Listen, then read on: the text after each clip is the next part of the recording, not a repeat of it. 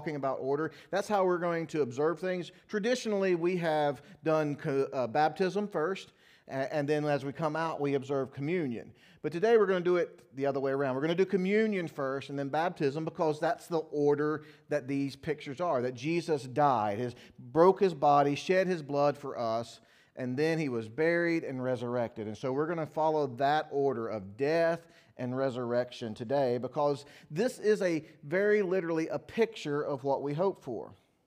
There's just a couple of points I want to make. Starting again, if you have your Bibles, you can go back to the first part of 1 Corinthians 15. I'm going to be drawing a little bit from the first 11 verses there. And I just want to kind of frame this, why today is so important. One of the things that we need to realize is why we do this, and what the whole idea of having these ordinances is about. In verse 1 it says, "Now I would remind you, brothers, of the gospel I preached to you." Most of our sermons over the month of October, or September and October, we've been really focusing on the gospel. And here in the first century, Paul's writing to the Corinthian church, the one that he planted there, and he's like, I need to remind you, brothers, of the gospel. And what we really need to realize is that we need a reminding. That we, as people, we don't forget things, but they tend to fade in our memory. We may remember them. Oh, yeah, I remember that. But the clarity of those events and the importance of those events, they fade in our minds. And so we need a constant reminding of what Jesus is, about what we believe, why we believe. Why is it that I continue to care at all what the Bible says? Why is it that I care at all about trying to live a life that brings glory to God? Oh, yeah, I remember what Jesus did for me. I think this kind of reminding of the work of God has always been important to the people of God. In Joshua chapter 4, when Joshua was getting ready to lead the children of Israel into the promised land, this is what it says. It says, this is chapter 4 of Joshua, starting with verse 2. It says, "Take 12 men from the people of each tribe and command them, saying, Take 12 stones from here out of the midst of the Jordan, from every place where the priest's feet stood firmly, and bring them over with you and lay them down in a place that you will lodge tonight." Then Joshua called the 12 men, people of Israel, and appointed a man from each tribe. And Joshua said, "Pass before the ark of the Lord our God in the midst of the Jordan, and take up a stone upon your shoulder, according to the number of tribes and the people of Israel." And here's what it says in verse 6. "That this may be a sign among you, when your children ask in a time to come, 'What do these stones mean?' Then you shall tell them the story of God." And just like as Joshua and them move into the promised land, they have these stones. In one of our hymns that every time I sing it, I kind of smile. We call it an Ebenezer, a stone of remembrance. And that stone is there as a marker to be able to tell future generations about the work of God. For many of us, baptism is that kind of Ebenezer. It's that marker in our life that at some point we can remember and tell people, let me tell you about the work of God in my life. And so I want to encourage all of us today, parents, grandparents, friends, and many of you will go out and have lunch with someone today. Today is the day to remember your story. I encourage you, let that be your topic at lunch today. Hey, tell me about when you were baptized. Hey, tell me about when you were baptized. Were you baptized? What led up to that? And share those stories. Remember your own and enjoy the stories of others. I remember mine when I was 9 years old. 41 years ago now, I was baptized. And I'm glad for all the Kate's friends, these college students here. Don't do what the college students. My mom worked as a secretary for one of the deans in the college that we lived on, because my dad was there. And I was a 9-year-old, and I'd go into her office, and I came in, and she was all excited, and there was a bunch of students in there, and they're like, "My son, accepted. He's going to get baptized this week." And they broke out into a conversation. I wonder if anyone's ever drowned while being baptized. Here I am, a 9-year-old with all these college students debating, well, certainly sometime in some place in the world, someone has drowned while being baptized. Maybe I should rethink that whole idea. When I was working in the camps, one of our trips, we took a long canoe trip on the Suwannee River and through the Okefenokee Swamp. And we were canoeing through the Okefenokee and literally saw hundreds of gators that day, just all over the bank as we canoed. We were reading this book, Stories of the Okefenokee, and one of the stories was a baptism, talking about a baptizing going on in the swamp because there was a group of people who actually lived in the swamp back in the early 1800s. And they were talking about when Johnny got baptized, he went down and he came up with a gator on his head, that he got attacked by a gator while being baptized. There's a lot of stories out there, but telling what it is that led up to your story, what it is that brought you to understand who Christ was, the memories of that day I was baptized 40 years ago on Easter Sunday. And I remember that, and Pastor Brian, who was dying with cancer at the time, that was one of the last people he baptized. These stories are memories in our lives, and they invigorate our faith, and they remind us of the work of God in our past. And we need to not let that fade in our life. They're funny, they're sad, they're interesting. And I remember when the Lord moved in my life, and I've never doubted it from the time I was 9, that He was guiding me to that moment, and sitting back and laughing about it and thinking about it, and the beauty of it is personal, and it reminds me that God has always been there, and He's been faithful to me since that point. And so today is a day of remembrance. For some, it's the day they build that Ebenezer, they put that stake in the ground, and this will be their story. And they'll remember, all the events of this day. And for some of us, we need to go back and remember our day. So today is your day to remember, because remembering the gospel and reapplying it to our lives is something we need to regularly do. He goes on in verse 3, he says, "For I delivered to you of first importance what I also received, that Christ died for our sins according to the Scripture, that He was buried, and that He was raised from the third day in accordance with the Scriptures." We need to realize when it comes to communion and baptism, there's really nothing more important in all the world. This is of first importance. The most important thing to Christians and non-Christians alike, even if they don't recognize it. That all of history, from the creation of the world to the present day, circles and revolves around this 3-day event of Jesus' crucifixion, burial, and resurrection. This is the hinge point of all of human history. If you remember the reading from the Scripture, even Paul goes back and connects to Adam. He says, as in Adam all die. Going back from the very beginning of creation and the fall that took place in the garden. From that point, everything leads up to the cross, the burial, and the resurrection. And from that point, everything goes out to the final culmination of God's plan. This is quite honestly the center of the universe. Jesus' death, burial, and resurrection. This is of most importance. My question of application is, how often do we forget that? We don't need... The practice of our church is the first Sunday of every month we observe communion. I've been in churches that did it every Sunday. I've been in churches that did it once a quarter. But whatever regularity, the Sunday that you do communion doesn't need to be the only day you think about Jesus' death, burial, and resurrection. It needs to be something we do every day. Even every moment, everything, every interaction should be based upon this idea, upon this truth, and that we revolve all of our life around this most important event. Because all of history revolves around it, and it must be the guiding point in our lives. We must hold this always in our mind, day after day after day, that my hope is in Jesus, in His death, burial, and resurrection. Payment for my sins and eternal life beyond this world. And the final thing I'd just like to point out is that our hope is beyond this world. That at baptism, at communion, at this day of days, we look back at what God did, we look at what God's doing as we think about it each day, but we look forward to.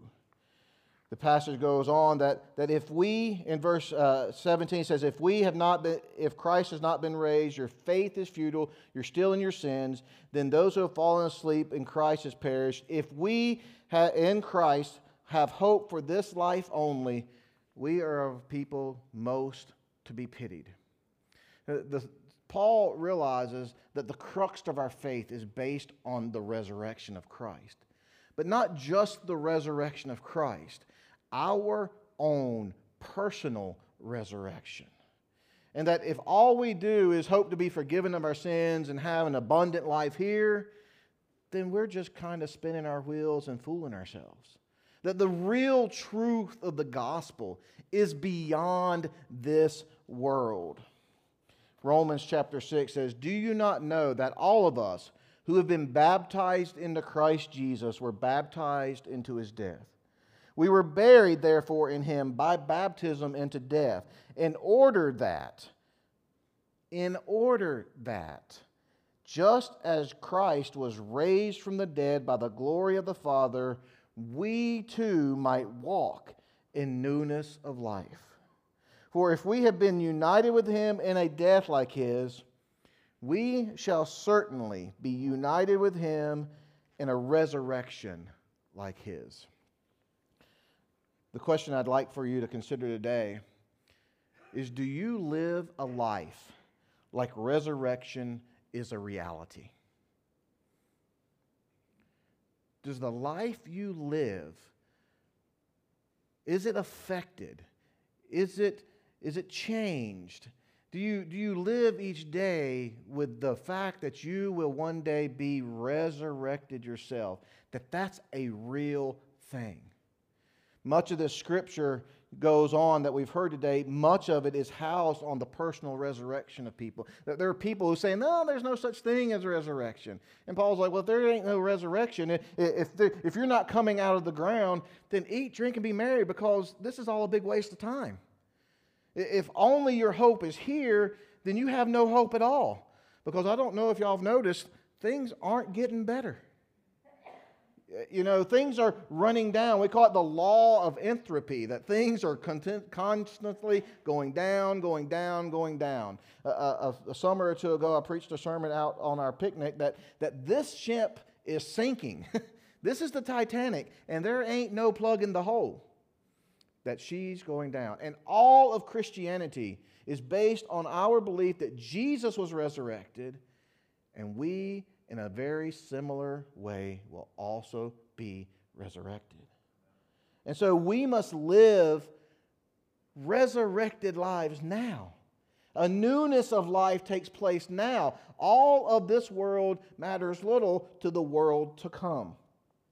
And so as we participate in these two things, I want you to just remember these three simple facts. Let today be a reminder. Take time while we're singing, through the Word, while we're participating in communion and baptism, to remember your own, to think back fondly, and see where you've grown and see where you want to grow, to let it reinvigorate yourself and to the truth of the gospel. Also,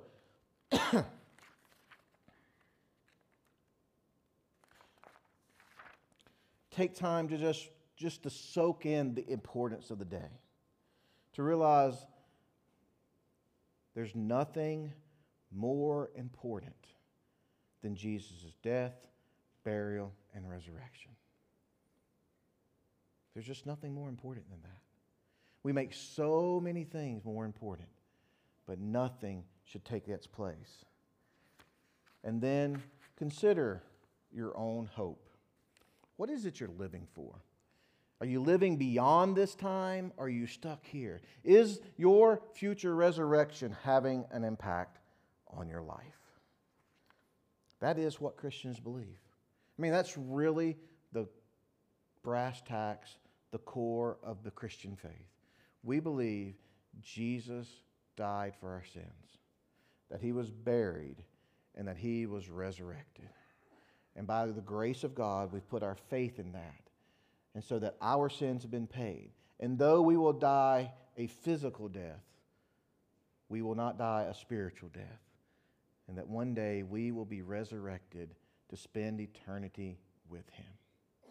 That we're wrapped up in him in the same way. That is what Christians believe. So at this moment, I'm going to ask, we have some people that will pray for our communion. If you'll take your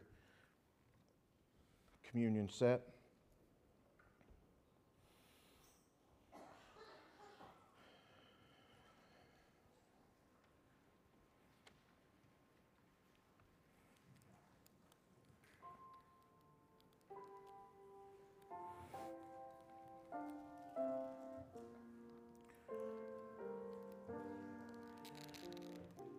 The first step of the gospel, the good news of Jesus, is that God so loved you that he sent his only Son to die for you. If you can peel away the little first wrapper and take out the symbol of God's body, Don's going to say a prayer for us.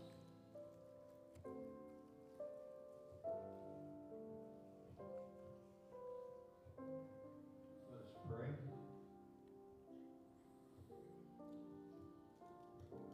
Father, your Son Jesus has taught us to pray. Give us this day our daily bread. That is the provision for our physical bodies and our daily life and food on our table. But he also said, I am the bread of life, your provision in Christ. For our never-dying souls, that they have everlasting life. We hold this little piece of bread in our hands.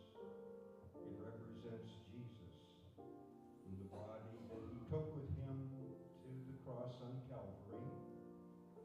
There, the Apostle John says, to die for the sins of the whole world, from Adam to the last person who will come into the world. Help us, Father, to receive this little piece of bread reverently and thankfully. We are not worthy, but Jesus is the gift you have given us for everlasting life. This we pray in his name and for his sake. For I received from the Lord what I also delivered to you, that the Lord Jesus, on the night he was betrayed, took bread, and when he'd given thanks, he broke it and said, This is my body, which is for you. Do this in remembrance of me.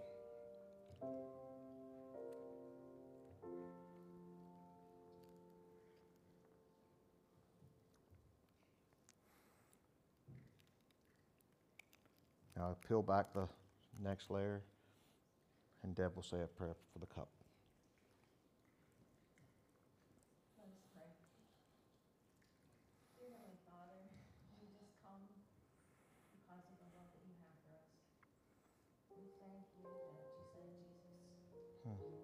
We come to the table not on our own accord because we are sinners, we are dirty, and we need to come in repentance and ask you to forgive us of our sins. Lord, we thank you that Jesus was obedient to you and that he died on the cross. His blood was spilled in the ground so that we might have everlasting life with him. And so, Lord, we come in repentance and we ask that you would make us more like Jesus, that we would be more loving and kind, and that we would be obedient to you. And Holy Spirit, we just ask that you would be with each individual here, that you would fill them with your Spirit, that they would share the love of Christ with you, with others, Lord. We pray that you would fill the Spirit within our families, within our community, and that your Spirit would just ran rampant here in this small town of Clarendon. Lord, we thank you again that Jesus died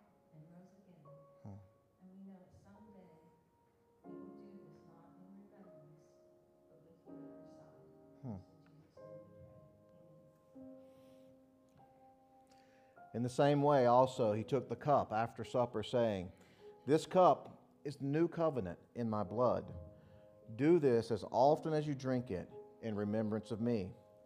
For as often as you eat this bread and drink the cup, you proclaim the Lord's death until he comes."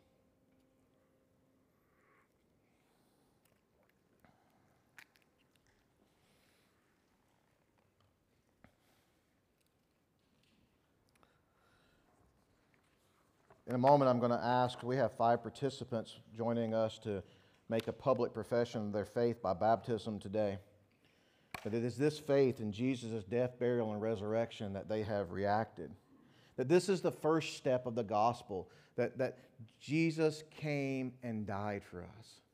But we all know that's not the end of the story. And he left us another beautiful picture of us being buried and resurrected.